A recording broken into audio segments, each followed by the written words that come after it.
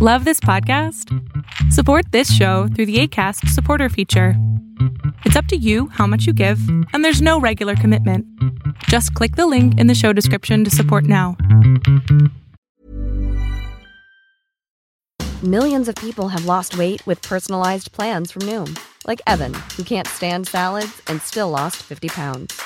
Salads generally for most people are the easy button, right?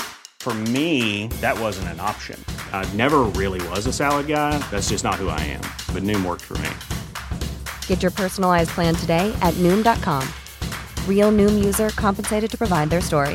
In 4 weeks, the typical Noom user can expect to lose 1 to 2 pounds per week. Individual results may vary.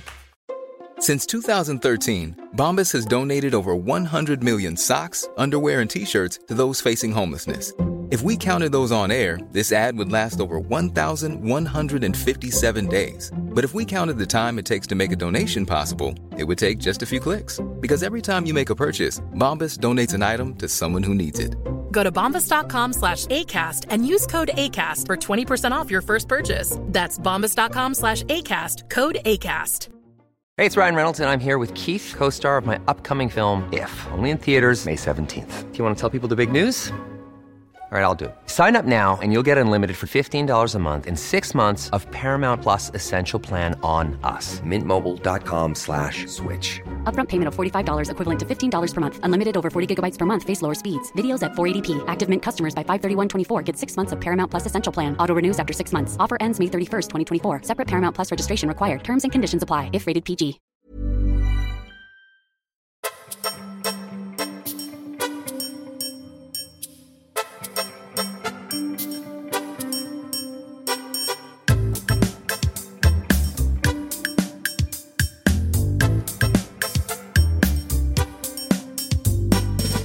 Hey everybody, welcome into an all-new episode of Can We Please Talk podcast.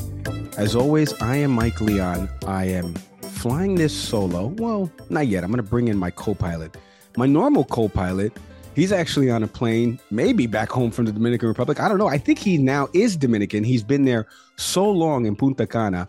We wish Nick well. In the words of Christopher Walken in Wedding Crashers, we sail without him. And joining me to co-pilot this plane is none other than my friend, Fox News contributor, former State Department spokesperson, former CIA analyst, former advisor to Secretary Kerry, Marie Harf. Marie, what job haven't you held in D.C.? Just real quick.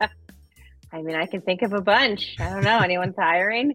No, I feel very lucky to get to be with you here tonight. There's so much going on. So there is so much. Yeah. Well, we appreciate you always coming on and giving us some time on the program today. The latest on the fighting in Gaza between Israel and Hamas. The GOP's final primary debate was last week. And two of these people on this panel right now were on TV talking about it. Can you believe that, Marie? All right. 1 month away from the 2024 election voting cycle, starting with the primaries. It's time to get excited. Marie and I are going to give you some optimism to get excited. Well, if you're on the Democratic side, she's going to give you some optimism on why you should get excited. Marie, first, I always say hello to Nick. I always try to find out how he's doing. How are you doing? Like, how's everything going? To update us. I saw you earlier today. I sent you a photo. I was watching you on TV on a flight home from my TV appearance. How's everything going? Update the audience. I mean, it's great to be with you here. It's a busy time, right? There's a lot going on. There's a lot going on that's really hard, I think, and that I think is in the holiday season that's supposed to be very joyful. It's hard. It feels hard right now, right? But it's been nice. I got to escape to London for a long weekend with my husband, so not Punta Cana, but a little colder. Right. And just planning for the holidays with the family. I got to get through the next 3 weeks, right? That's true. Got to get through them.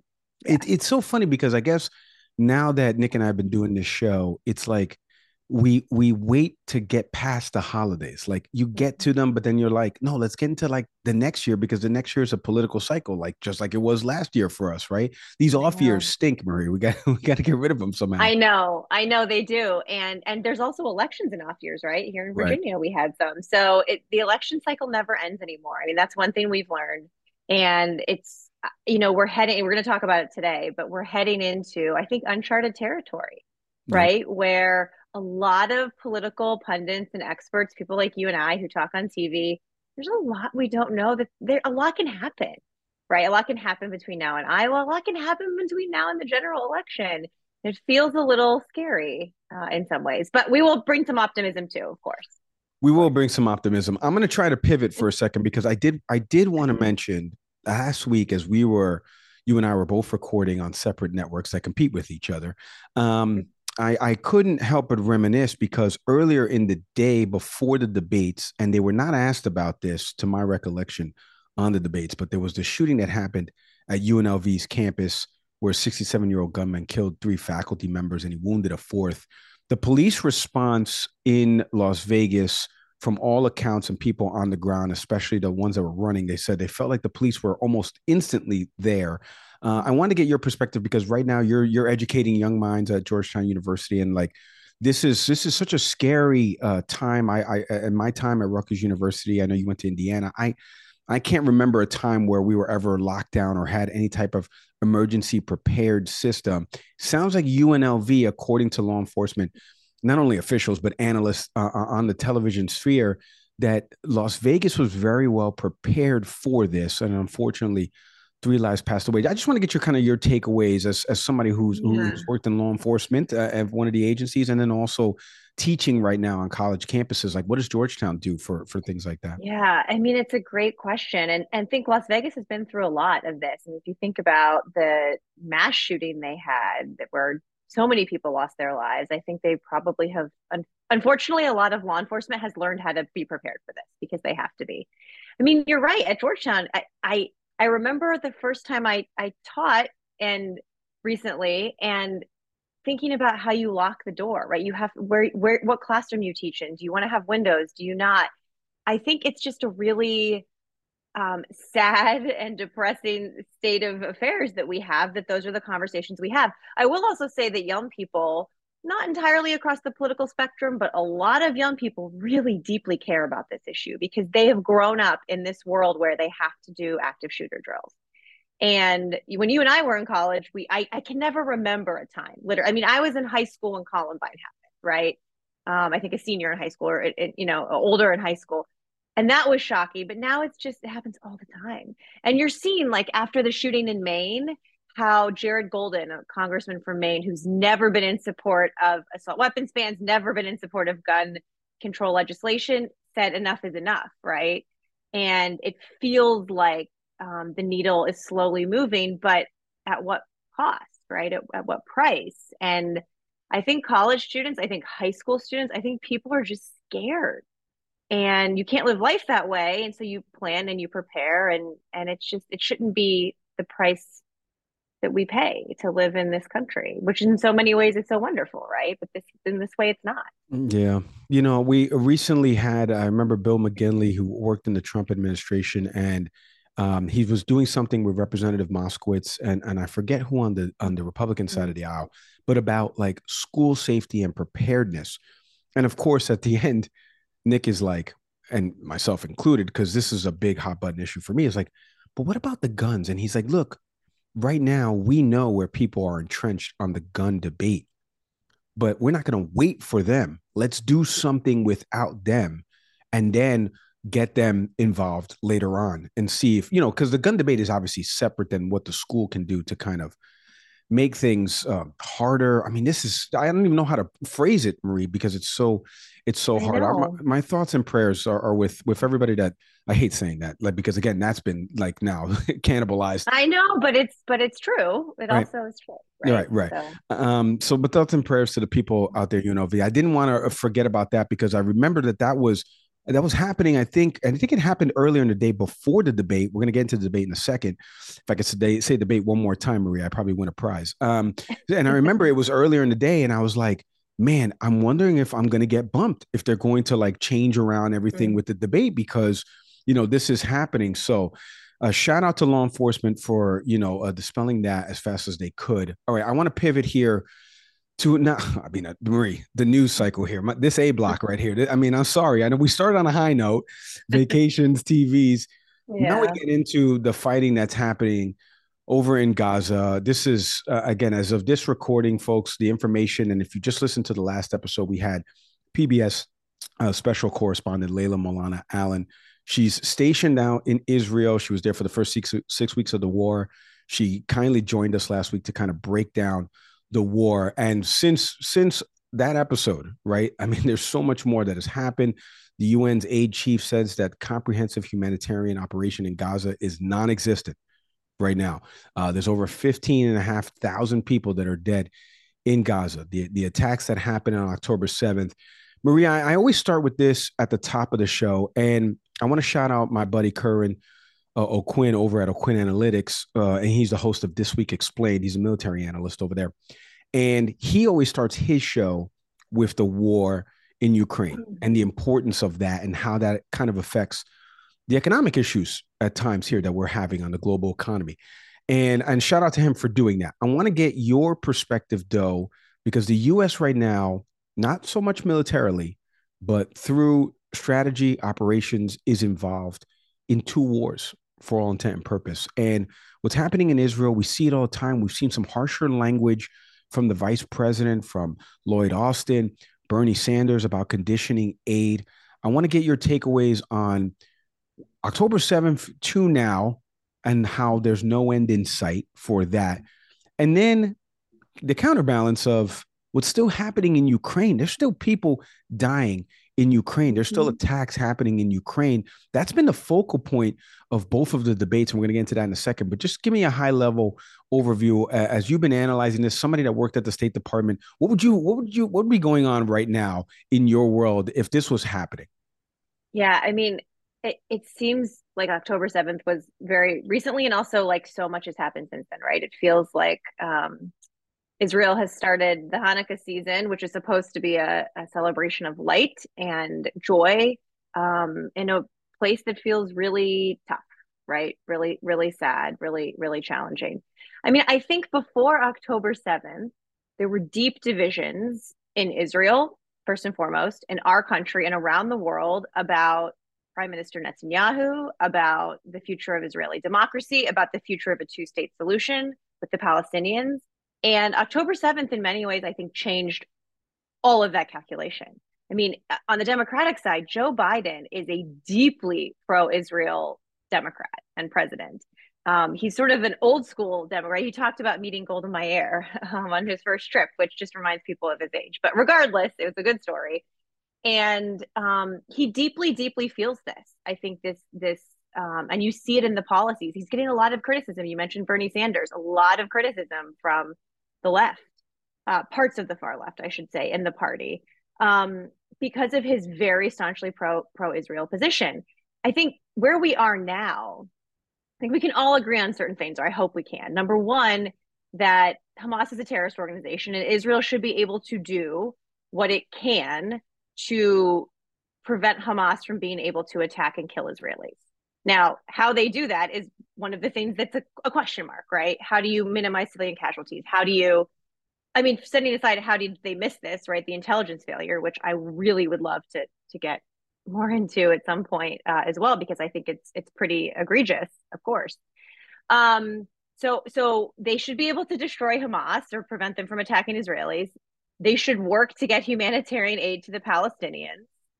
And going forward, they have to deal with this group of humans who lives in territory controlled in large part by Israel. This is not, when the fighting ends, however it ends, and we don't know how it will end, there's still the question of what to do with a group of people without a state.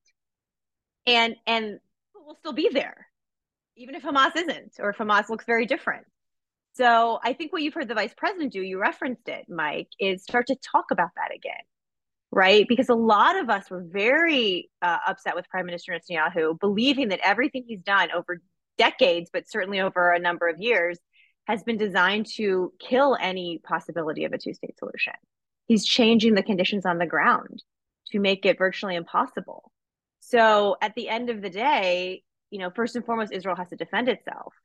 After they end this war in whatever way they decide to do that, what comes next? Who controls Gaza? Who do you negotiate with, right? Who all of that. I don't know that they know. I mean, there are no easy answers, but we have to start thinking about that piece of it. You know, one of the things in the last episode, I alluded to it, Layla Molana Allen, who's been there, covered the region, stationed in Egypt, Mhm. Israel, Lebanon.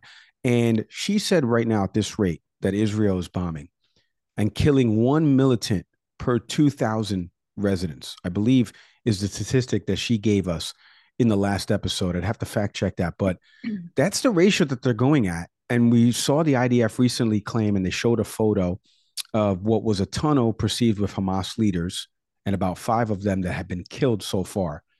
But when you look at the civilian deaths that are happening, like that is so many people that are innocently being killed. And you're not killing that many of the Hamas terrorists that we've talked about. And it's so funny, by the way, Marie, your answer is very similar to your old boss, Representative Seth Moulton, who was on here a few weeks ago. By the way, Good, you good. can He see, listened to me. I was That's going to good. say, you can see where the communications come in. But wait, I want to get back to, you were talking about the intelligence failures. Let's stay on it because I asked you before, Secretary of State John Kerry, you were an advisor to him. You, right now, this is happening.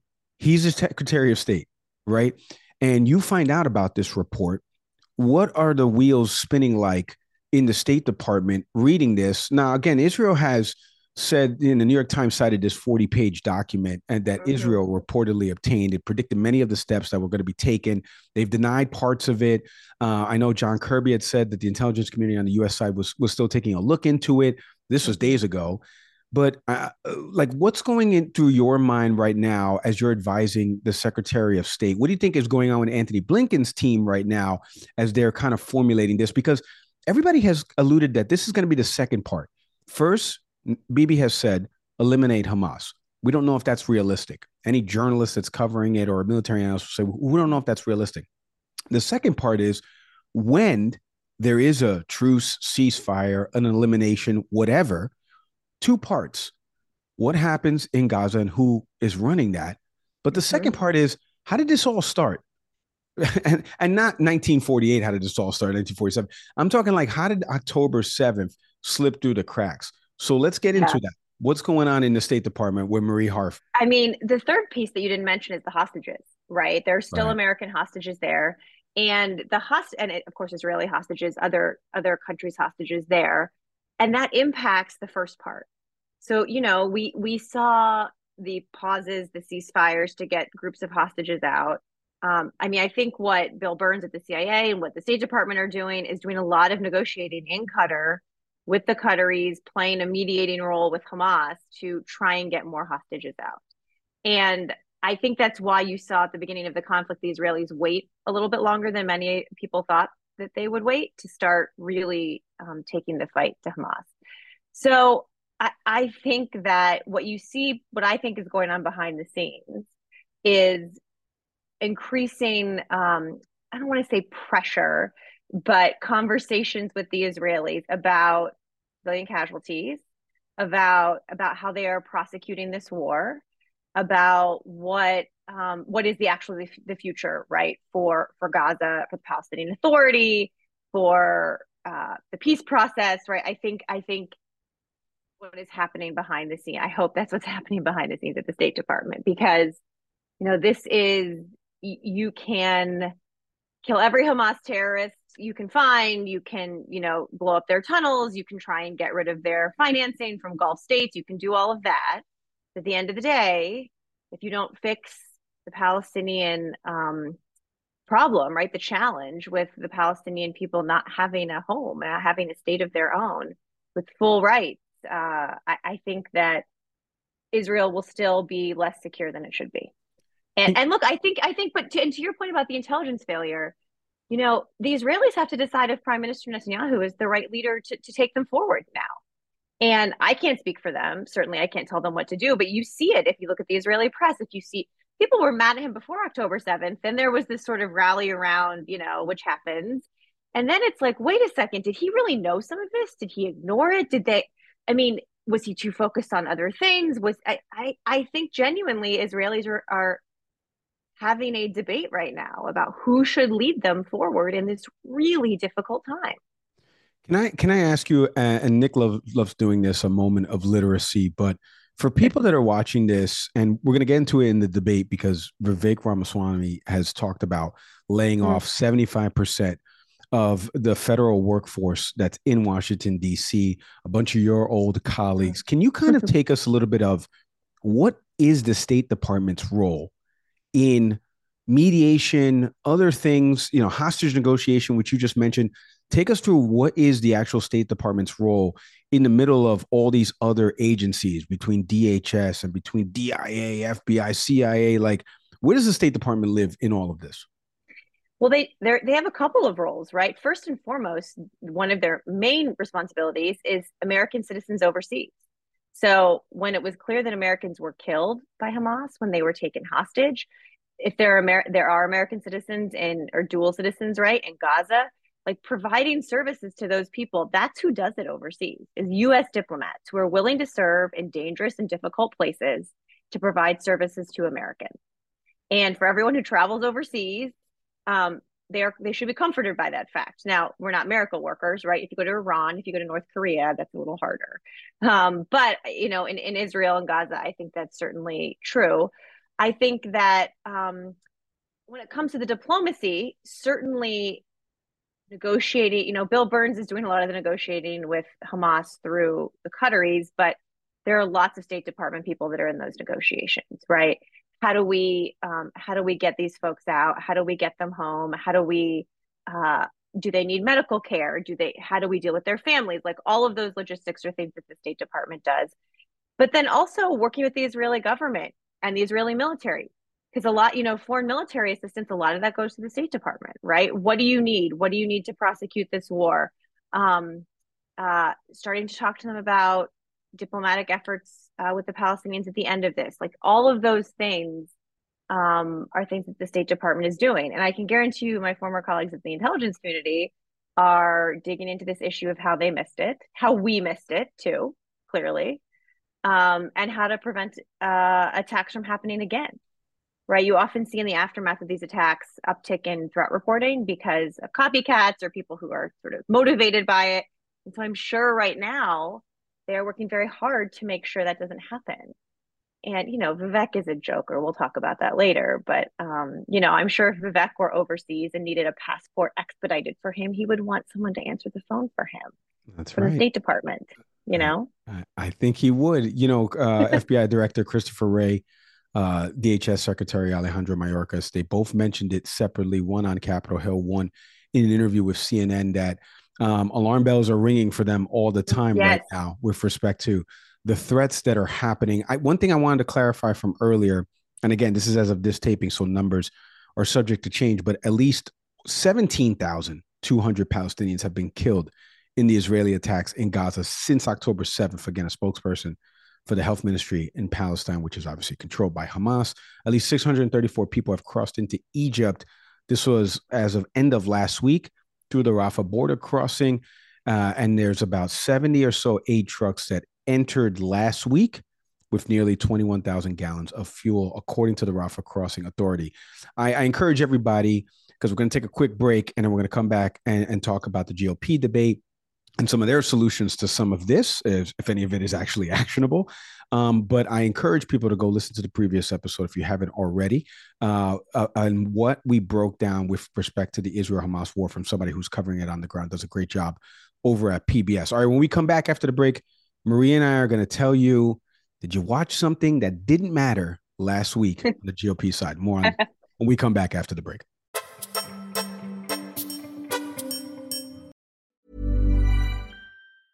I'm Sandra, and I'm just the professional your small business was looking for. But you didn't hire me because you didn't use LinkedIn Jobs. LinkedIn has professionals you can't find anywhere else, including those who aren't actively looking for a new job, but might be open to the perfect role, like me. In a given month, over 70% of LinkedIn users don't visit other leading job sites. So if you're not looking on LinkedIn, you'll miss out on great candidates like Sandra. Start hiring professionals like a professional. Post your free job on linkedin.com/people today. Millions of people have lost weight with personalized plans from Noom, like Evan, who can't stand salads and still lost 50 pounds. Salads generally for most people are the easy button, right? For me, that wasn't an option. I never really was a salad guy. That's just not who I am. But Noom worked for me. Get your personalized plan today at Noom.com. Real Noom user compensated to provide their story. In 4 weeks, the typical Noom user can expect to lose 1 to 2 pounds per week. Individual results may vary. This episode is presented by our friends over at BetterHelp, a new partnership that we're doing here at the show. I had been alluding to this a while ago because I can see it playing out everywhere. It's the end of the year. Events are playing out not only here in the US, but internationally. And people are anxious, they're overwhelmed, and we need to talk. I mean, it's the purpose of this show, right? Can we please talk? And we've partnered with our friends over at BetterHelp. If you're thinking of starting therapy, I want you all to give BetterHelp a try because it's online, it's convenient, it's flexible, it's suitable to your schedule. Nick, I know you're excited about this partnership, and we've been talking a lot about the mental health space and getting people to talk again, right? Give us a little bit of your thoughts on this partnership with BetterHelp. You know, back in 2020, during the pandemic, we saw the benefits of going virtual. And one of the biggest examples of that was the work that the folks at BetterHelp were doing about making mental health available in the virtual space. But oftentimes when we think about BetterHelp, we think about post-pandemic. And the reality is that BetterHelp has been around since 2013 to help provide access to healthcare. And they have about 30,000 licensed therapists that they're working with to offer that opportunity. I'm very excited about this partnership. Yeah, that's very well said. So all you got to do is go to betterhelp.com/canwepleasetalk. You're going to get 10% off your first month. You're going to fill out a brief questionnaire while you're there so you can get matched up with a licensed therapist. You can switch therapists as well anytime for no additional charge. You know, I want people to start talking again. That's why we've done this partnership with our friends over at BetterHelp. Hit the link in our show notes or go to betterhelp.com/canwepleasetalk to get started today.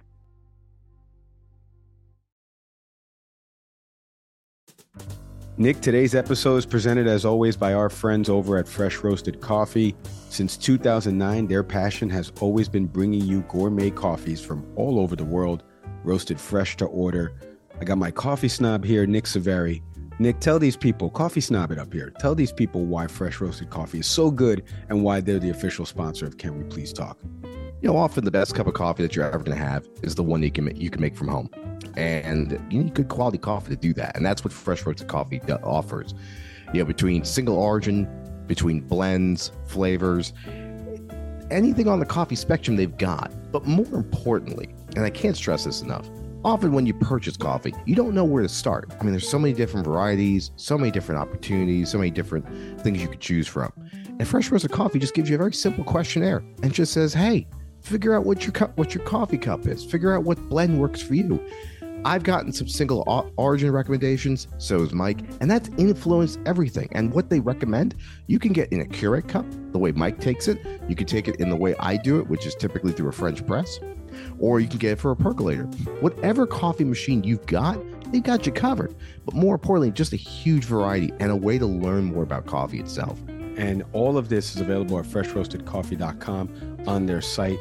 1 cup is all it takes to fall in love with Fresh Roasted Coffee, but you get a discount for being a listener of Can We Please Talk.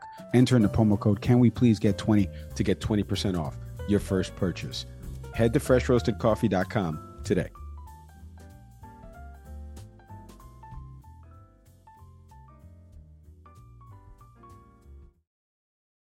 All right, the 4th GOP debate happened last week in Tuscaloosa, Alabama, on the campus of a school that didn't deserve to get into the college football playoff. That's right. You heard it here first. I'm a Florida State guy. So amen. Amen you. to that, Mike. Okay. So, and now we pivot because after they're going to get into the playoff and probably win the freaking thing, they held this debate. And in the words of Mike Norvell, the FSU coach, I don't know if it mattered. Because do the games matter? Did this debate matter?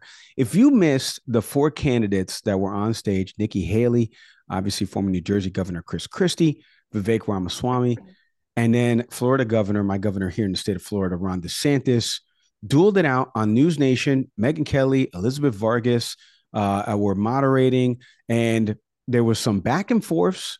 If you missed it, take a listen. You do this at every debate. You go out on the stump and you say something. All of us see it on video. We confront you on the debate stage. You say you didn't say it, and then you back away. And I want to say exactly what I said, Chris. I'm not done yet. Well, this now is look. This is nonsense. This man is spewing. This man is spewing nonsense. Let me tell you something. This is the fourth debate. The fourth debate that you would be voted in the first 20 minutes as the most obnoxious blowhard in America. So shut up for a little while. We're now 25 minutes into this debate, and he has insulted Nikki Haley's basic intelligence, not her positions, her basic intelligence. She doesn't know regions. She wouldn't be able to find something on a map that his 3-year-old could find. Look, if you want to disagree on issues, that's fine. And Nikki and I disagree on some issues. But I'll tell you this, I've known her for 12 years, which is longer than he's even started to vote in the Republican primary. I love all the attention, fellas. Thank you for that. And in terms of these donors that are supporting me, they're just jealous. I think we need to have somebody younger. I think when you get up to 80, I don't think it's a job for that. We do not want to do someone that's talking about him being 80 years old. It doesn't mean that somebody couldn't get elected. That's And if you want somebody who's going to speak truth to power, then vote for somebody who's going to speak the truth to you. Why am I the only person on the stage, at least, who can say that January 6th now does look like it was an inside job? That the government lied to us for 20 years about Saudi Arabia's involvement in 9/11? That the Great Replacement theory is not some grand right-wing conspiracy theory, but a basic statement of the Democratic Party's platform? That the 2020 election was indeed stolen by big tech? That was a lot. A bunch Here's there. your new governor there. Chris Christie's back. Yeah, I know. Seriously, my old governor when I was living in New Jersey. So there's so much. There's so much there. There's tons of articles everywhere. If you just type in fourth debate, like the first 11 articles that pop up will tell you who won, who lost. We're going to play a clip in a second from Lawrence Jones over at the network you work at Fox News, doing something with a voter who was swayed one way coming into the debate, left another way for another candidate. But high level for you, what'd you make of this fourth debate? And I made this analogy on television about that it feels very preseason. It feels very, we're all waiting to get to the regular season. And I don't know if this game matters. These are people that I'm not relying on, AKA GOP primary voters, according to polls, are not relying on. They like the big guy. They like, and they would say that that's Joe Biden, but the big guy being former President Trump. So like, what do you make of what we just heard and watched there? Well, first of all, I love that you did debate wrap on CNN. That was great. It was like having you out there on cable, man. I bringing it to the big screen. I love it. I mean, look, DeSantis had his best debate, but that's a low bar, right? He's a weird, awkward politician. All the memes today, when he's not talking, he looked weird. He's just a weird, awkward dude. And look, Nikki Haley's clearly the front runner of those four. Ron DeSantis and Vivek were just, going after her. And I think for the most part, she did a pretty good job. She hit back where she could. She stayed above it, right? That one of the times when they offered her the chance to respond to Vivek, and she said, he's not even worth my time. And when she said, they're just jealous, I'm taking their donors. Look, I think DeSantis probably landed some punches. Whether that translates to all of the donors who have been fleeing him coming back, I don't know, right? Chris Christie was kind of his old self. I liked seeing him back like that. But at the end of the day, Trump is still ahead by double digits. And Mike, for the life of me, I know that people love Donald Trump, but he's not showing up for debates. He is indicted. He has dozens of criminal felony charges against him. He was back in court again last week. He says insane things. Maybe primary voters will still love him, but Nikki Haley is the only one on that stage who's talking like a general election candidate, because you and I know that this election will come down to like a couple thousand voters in 5 states, probably, right. 4 or 5 states. And Donald Trump has a ceiling on those voters, independents, suburban women, and Nikki Haley's talking like a general election candidate. But I don't get it. I don't get it, man.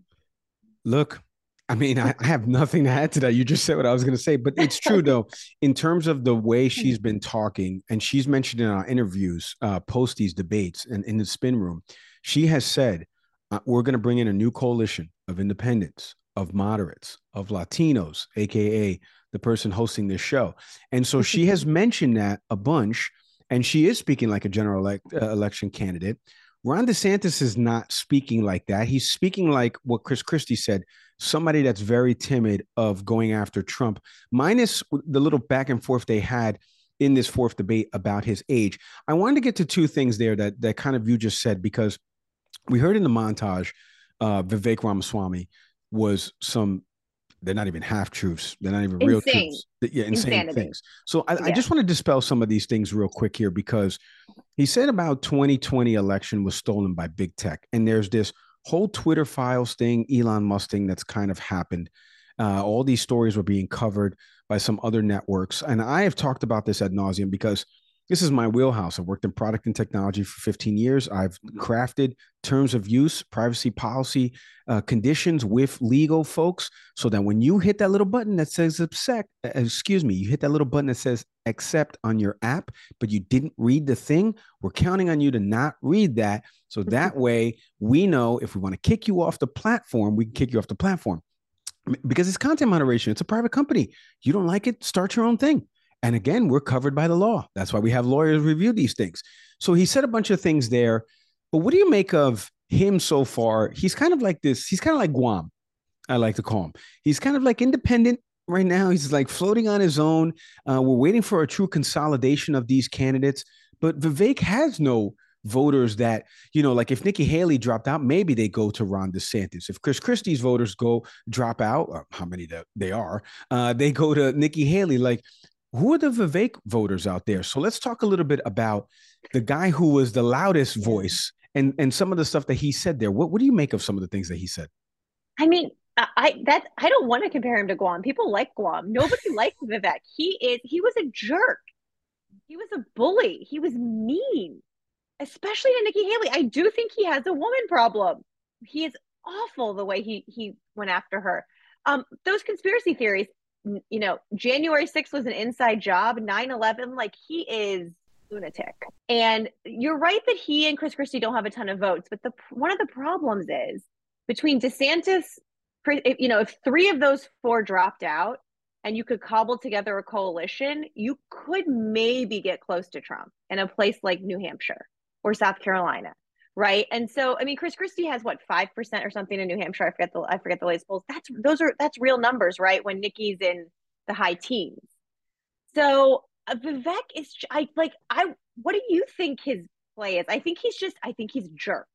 And I think he's like a poor man's version of Trump and says the craziest things. I don't know if he believes them or not, but it made the atmosphere chaotic.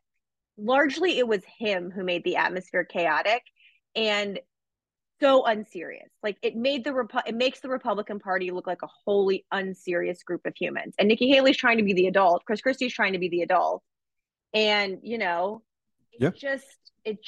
it made cancer on that stage. Well, it really is. You fed into a follow-up about adult in the room. I want to play something from you from your network in a second, but I do want to get back to Vivek.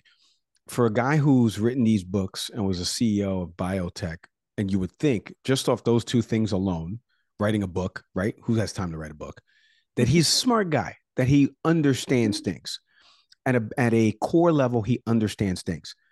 The fact that he doesn't get some of these small things about how social media companies work and how they're protected right now, right, under the law, right?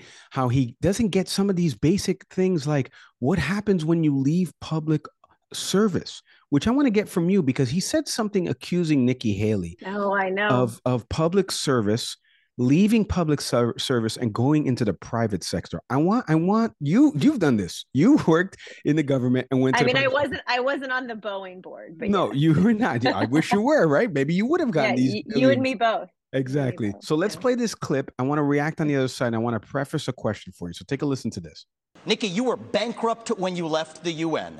After you left the UN, you became a military contractor. You actually started joining service on the board of Boeing, whose back you scratched for a very long time, and then gave foreign multinational speeches like Hillary Clinton is. And now you're a multimillionaire. That math does not add up. It adds up to the fact that you are corrupt. And to say that doesn't affect her is false, because it's after that meeting later that day that she says that every American needs to be doxxed by having their ID, their government-issued ID, tied to what they say on the internet. All right, so there's a couple things there. The first thing is I want to tackle the second part. I want you to answer the first part. Second part, LinkedIn, Instagram, Twitter have all instituted verification services that ask you for your ID, so that way they know you're a real human being, and that way we don't have bots. So which one is it, Vivek? Do you want people to be real humans on these social media platforms that are, again, private companies? You're free to start your own. You can contact Amazon Web Services. I'll help you roadmap the product. We can build it together, buddy. But it's a private company. For all my legal beagles that are listening to this, I'm sorry. I've gone through this with legal departments at big companies, some of the apps that you use right now in the marketplace. So that's the first thing. And she clarified what she said later on in the debate. The first part that he mentioned there about what happened when she left. She wasn't bankrupt when she left as UN ambassador, but she went into the private sector, which a lot of the folks that are in public service, when they leave in the private sector, I said this on TV, you one of four things. Marie, you're doing a couple of them. You can teach at a school and be a professor because you're a subject matter expert. You go on TV, you're an analyst because you're paid for some of the subject matter expertise that you have. You write a book, given the clearances and what the subject matter is about. You've got to have to clear that with your old employers. Or you do get into the private sector that's still public service adjacent. And it's working for a company where you still have a clearance. There's 4 million clearance holders out there. You can tell I've done my homework on this, by the way, Marie. And so you can work. Thank you. And you can work for one of these companies that are adjacent. This is kind of the way that DC, Virginia works. Am I far off there? Can you kind of explain for Vivek, who says he's a smart guy, how this works when you leave public office and go into the private sector? Sure. And look, I loved Nikki Haley's response, because she said, we weren't broke when we left the UN. It may look broke to you. Like, it was really, I liked that response. There are, and just to be clear, public service is not, no one goes into public service for the money, right? So when you decide to leave government, or when your side loses and you have to leave government, it is totally, I think, like normal practice to a lot of people try and find things that will pay them more money where they can continue to serve, right? So Boeing is a company, I mean, she mentioned it, they make airplanes for the Air Force. They make a whole number of things, right, that our country benefits from in so many ways. And she talked about being a military spouse and how, that's one of the reasons she wanted to go to Boeing. Did she make a bunch of money? Sure. For a company that I think is a pretty good company and that is doing really good things, including for the United States military, yes. And so, and it's what, like you said, it's what a lot of people do, right? A lot of people serve on boards. They go work for these private companies. Do they make more than they did in government service? Absolutely. Okay. Does that mean that she's corrupt because she did that? That is ludicrous. I mean, the problem with Vivek is he actually had a substantive point, that he calls her a neocon. I don't think she's a neocon, but he disagrees with her on foreign policy, right? He thinks she is, has a more activist ideas about foreign policy, right? And he was trying to tie that to her work for Boeing.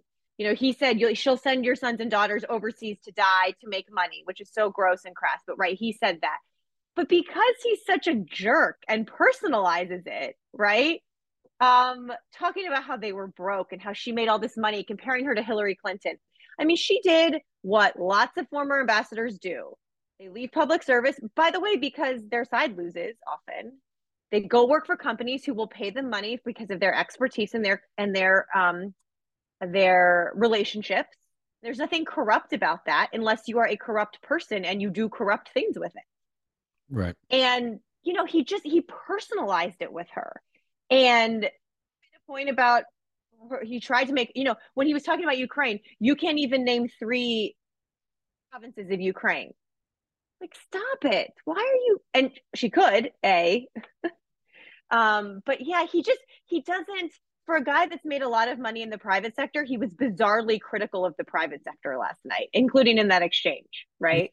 And I forgot speaking engagements, because you Yes, can, I right. mean, listen, this is what happens when baseball players, football players retire and they sign autographs and they go to speaking engagements and they're going to get paid. I mean, they're not going to get paid the same as an athlete, but that's because, like you said, you don't get into public service for the money. And by the way, I had alluded to this somewhere else. There's a Washington Post article from Maeve Reston. I want to get the author's name correct. She had disclosed her speaking fees, corporate board positions in a huge disclosure thing. She earned about 1.2 million to as much as 12 million, delivering about 12 different speeches across the globe from March to January of this past year. So this was according to the FEC. So this was all in like mid-May that this article came down. She had stepped down and she was getting money from these speaking engagements. She had a salary from Great Southern Homes, which is a company based in South Carolina, where she was making reported income of about $100,000 a year just from that. So like you said, this is all public knowledge and it's not illegal unless, like you said, you can prove something. It's almost like the James Comer stuff. Like, unless you can prove something, all you can prove is the guy got money from. Come on, give me a break. Okay. Right. It's like Vivek likes capitalism, but not that much. Like, it was bizarre that she made too much money. Like, what? I don't understand. I want to make that too much money like that. I mean, me too. Exactly. All right. Let's, speaking of optimism about making money, or the economy is always the biggest issue with voters. 2024 is steamrolling down here. We've only got a few weeks left in 2023.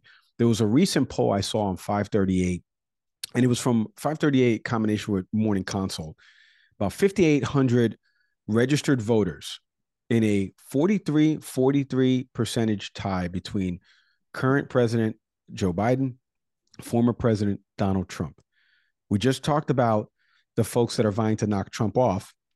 When they don't, what do we do about this 2024 matchup between current and former president? There's a challenger right now in Representative Dean Phillips from Minnesota that wants more people to enter on the Democratic side. Let me get the person who once worked for the Obama campaign. Let me get your opinion first on Dean Phillips and entering what is a democratic process, and he's allowed to do this and stuff like that. There's nothing wrong with that. But Dean, you're not going to win. You know that. But what do you make of his candidacy? And then outlook for 24, what do you want to see Democrats start doing more of? Because the Republicans right now, they're trying to, they're all behind Trump, at least a large portion of them. And then maybe there's this coalition that merges after Iowa to try to take on Trump. Maybe.